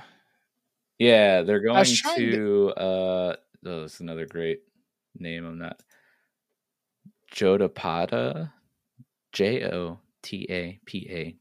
They're gonna go there, where there are gonna be some important people because there's protests going on, and they're gonna like personally deliver this message instead of and you know what's weird is that like they don't even know what to make of this. Because they're like oh, he walked into our little synagogue, you know, like this, like, and so they're almost like entertaining this idea that he might be, you know, that he might be who they're like, okay, so if he is who he says he is, then like he walked into our synagogue, dude, and like, so maybe there's hope for the little ones, you know, the David and Goliath they talk about. And so like I'm very curious to see, but it's so weird. I just don't. Oh, go on. I was just gonna say, I love how like while they're writing down like, and he said son of man, and then the other guy's like, and he had a bunch of ladies with him. Make sure you include that. Yeah. And he's like, oh yeah, good one. Good one. Yeah, it's so weird. It's like, I don't know. I was trying to come up with some like analogy in my, you know, like, but like, it's just such an odd thing. Like, imagine like, there it is. Got it, dude. All right. So imagine you're walking in and you're walking on the road. You're a cop, right? You're a cop. You're going down the road and you see this car parked illegally, right? It's parked in a handicap spot. That's pretty bad, right? Like, you're parked in a handicap spot. You don't have a handicap placard. Sorry, I'm making this up on the spot here. But you see the door open and you're like, this is really odd. Like, why is the door open? There's this guy parked in a handicap spot. He's out there giving CPR to somebody that had fallen over from a heart attack. Yeah. And so he's, you know, doing this. Imagine he's up there and he saves his life, you know. This guy is now breathing. He is fine. You know, the medics are coming. And the cop is like, you know what though? Like, what I have to do, I give you a ticket. I'm sorry. I gotta ticket you, and we're gonna tow you. Yeah. And you know, I know it's not the same, but like, I just can't. And it wouldn't have been so bad if you didn't have those women with you too. But we're just gonna like add another fine right there. I just don't get how you see those types of things, and your initial response is like, oh, you're gonna burn. Yeah. Like, I don't get it, man. I really don't. And it's not even like, it's literally typically written in quotations too throughout the scripture. Like, you see, like, you know, the pool of Bethesda, like, or the paralytic man getting dropped into the house, you know, like, instantly the Pharisees are like, it doesn't matter that they're being healed. It's like, I don't know. And so maybe I don't know. I just can't. There's no like putting myself in their shoes to understand. Yeah. It's weird that their mind immediately goes to, well, I mean, sorry, I'm starting to lose my voice now. Good thing we're near the end of the episode. Yes. 4 hours. I was gonna say that it was in their shoes. I was going to say, like, it's weird that they immediately go to, like, anger and, like, hey, you're breaking the rules, instead of, like, amazement and wanting to figure out how this happened, like, mindset. But then, as soon as I started to say that, I was like, imagine in our day, like right now, you know, we go to church every day, we learn about God. And say some random guy just walks into church right in the middle of service, performs a crazy miracle, and walks out. Like, would your initial response be like, holy cow, that's like God, that's like the Son of Man or whatever? Or would you immediately be skeptical and be like, what is this crazy, like what is this witchcraft, like, for lack of a better word? Like, you just did something crazy that's unexplainable. Like, that can't be of God. But I mean, I guess that's a poor analogy, because what we learn in church now is of miraculous things that Jesus did. So that's a poor example, but you know what I mean? Like, would we like immediately accept and embrace somebody claiming to be who Jesus claimed to be, or would we kind of be skeptical and like kind of offended? I mean, I'd be skeptical. But I also we talked about this early on in I think it was the first episode, maybe the second one, on how like Jesus coming back, like obviously the second time is probably a little bit different than the first. I don't know, but like if it was in the same way, it wouldn't take long before society killed him again. Like, and we kind of felt like seriously. Yeah. And so like, I really, or at least attempted, obviously I'm not speaking anything, but I think I have tomatoes being thrown at my house right now, or eggs, but like, like I don't mean it like that. And I don't mean to be very literal in that. I just figuratively, like, I think it would not take long for us to deny him. How about that? Is that maybe a better way? It wouldn't look much different. No. And so I don't know, man. I'm very skeptic. I mean, it's like, think about, dude, man, I feel like one of those things that like really stopped me from coming to faith much earlier is I just couldn't get those like televangelists out of my head. And like, like there's who was it? Oh man, that one dude, Ernest Angley. I don't know why I'm whispering this right now, but it's like, if you whisper, only I can hear you. The one guy, and it's just like he would just do the like you're healed, and like, and then it would jump to like, send us $39.99, and we'll make the world a better place. And like, I don't know, I distrusted it, and it just like, I don't know how to describe, but like. Yeah. I don't really know exactly where I was going with this, but like, no, they were like, he was doing miracles, whether that was an actual miracle or not, I don't know. But like, yeah, it's I know he was playing off of people's feelings. Yeah, you do kind of want to like guard your heart from the wolf in sheep's clothing, right? Yeah, because even Scripture says, there will be a lot of false prophets. Exactly like Shmuel's mindset, right? Yep. I mean, it is. So while we rag on the Pharisees a lot, like totally understandable. And even so, I think even worse is that we would do the same thing to Jesus, even knowing that this was like what we expected. They had absolutely zero idea, so you got Shmuel that's just kind of like, actually, they had the opposite idea.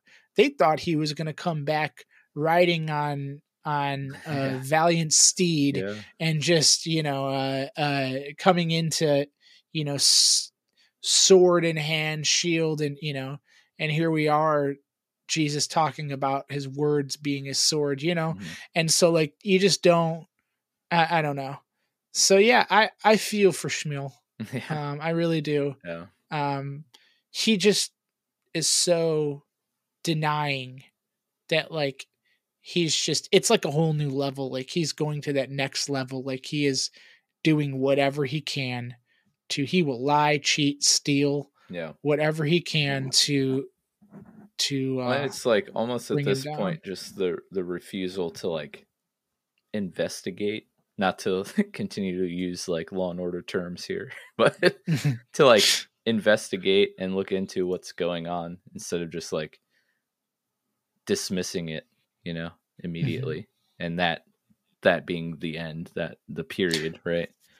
Yeah, but that's where I struggled with so many years. I would do this type of thing and see those Ernest Angley kind of people and that, and just like think like that's just terrible.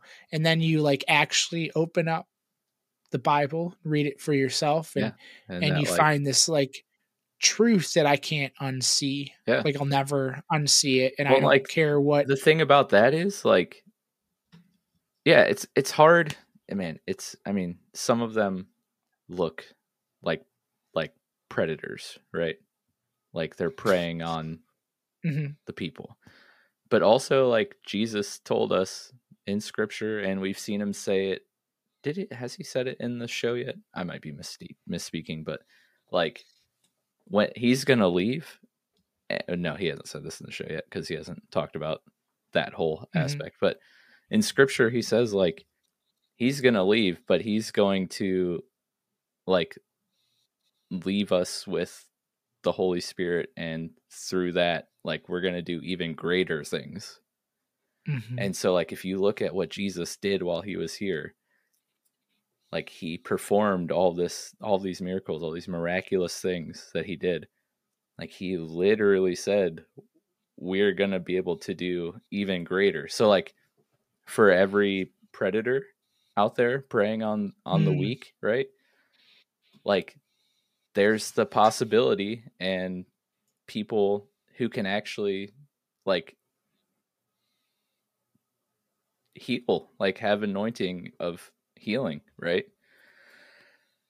Which if you're not a Christian, or maybe even if you are a Christian and hearing me say that might sound really weird. But even hearing you say, no, I mean, but even like thinking that as a Christian, it's not easy for me. I can't, it does some types of things where I really struggle to like reconcile my understanding to.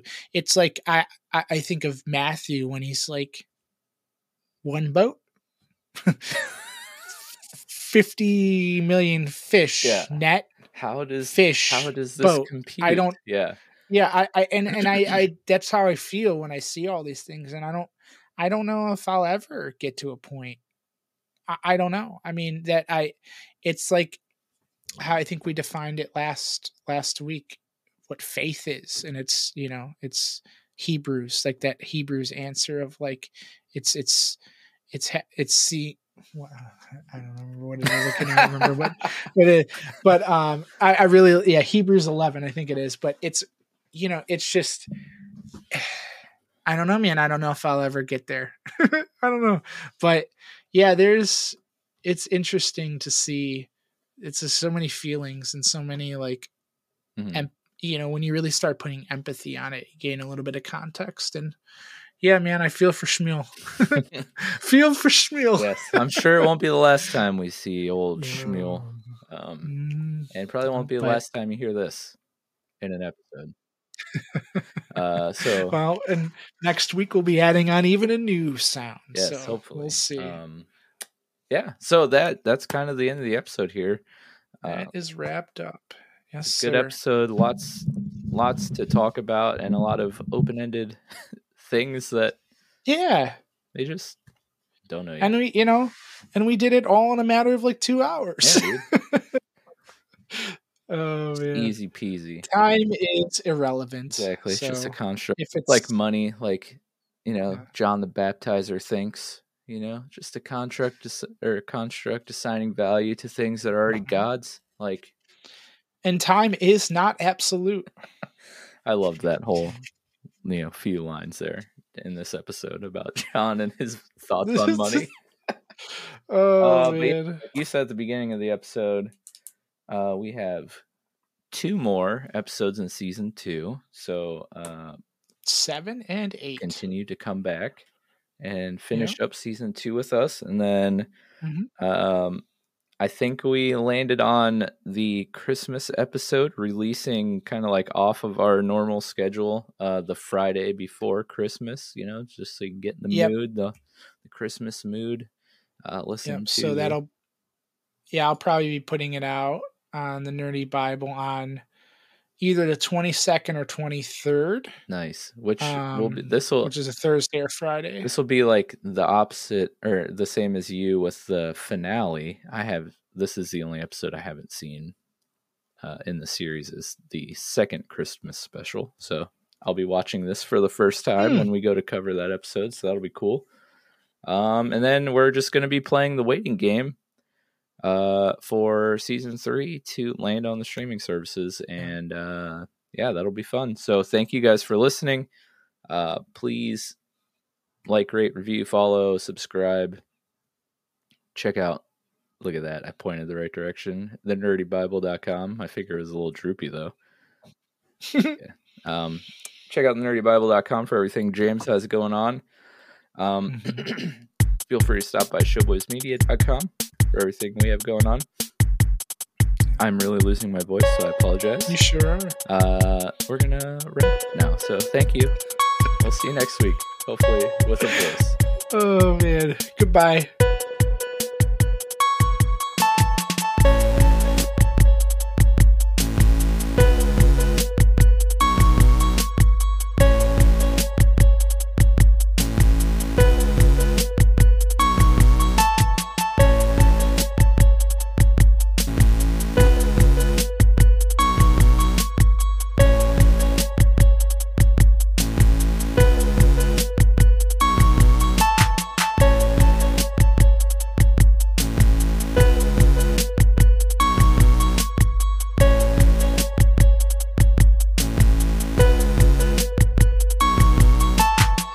Yeah, I'm struggling right now. So I have a couple work things that don't have dark mode. Mm-hmm.